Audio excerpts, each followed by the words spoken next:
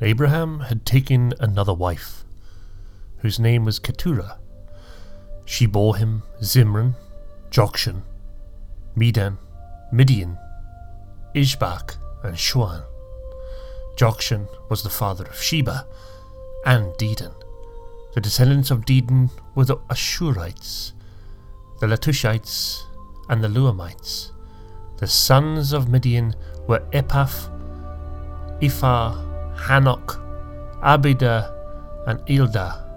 All these were descendants of Keturah. Abraham left everything he owned to Isaac. But while he was still living, he gave gifts to the sons of his concubines and sent them away from his son Isaac to the land of the east. Abraham lived 175 years. Then Abraham breathed his last breath and died at a good old age, an old man and full of years, and he was gathered to his people. His son Isaac and Ishmael buried him in the cave of Machpelah near Mamre, in the field of Ephron son of Zohar the Hittite, the field Abraham had bought from the Hittites. There Abraham was buried with his wife Sarah. After Abraham's death, God blessed his son Isaac, who then lived near Beer Lahai Roi. This is the account of the family line of Abraham's son Ishmael, whom Sarah's slave Hagar the Egyptian bore to Abraham. These are the names of the sons of Ishmael, listed in the order of their birth: Nebaioth, the firstborn of Ishmael, Kedar, Adbeel, Mishbibsam, Mishma, Duma, Massa, Hadad, Tema, Jetur, Naphish, and Kedama. These were the sons of Ishmael, and these are the names of the 12 tribal rulers according to their settlements and camps. Ishmael lived 137 years. He breathed his last and died, and he was gathered to his people. His descendants settled in the area from Havilah to Shur, near the eastern border of Egypt, as you go towards Ashur. And they lived in hostility toward all the tribes related to them.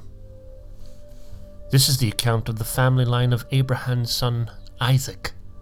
Abraham became the father of Isaac, and Isaac was 40 years old when he married Rebekah, daughter of Bethuel, the Aramean from Padam Aram, and sister of Laban the Aramean.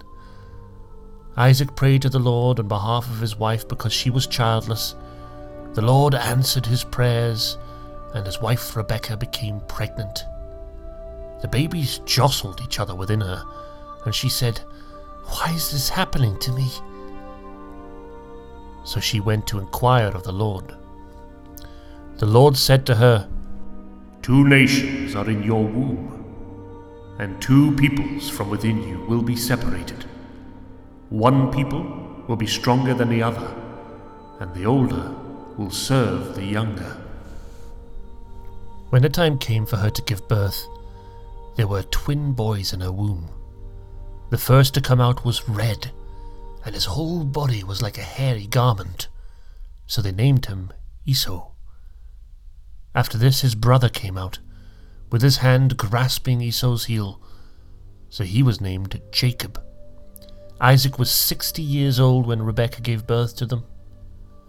The boys grew up, and Esau became a skillful hunter, a man of the open country, while Jacob was content to stay at home among the tents.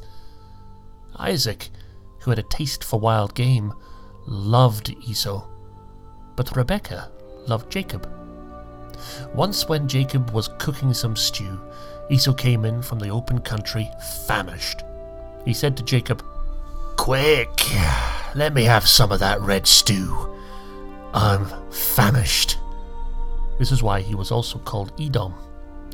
Jacob replied, "First, sell me your birthright." "Look, I am about to die," Esau said. "What good is the birthright to me?"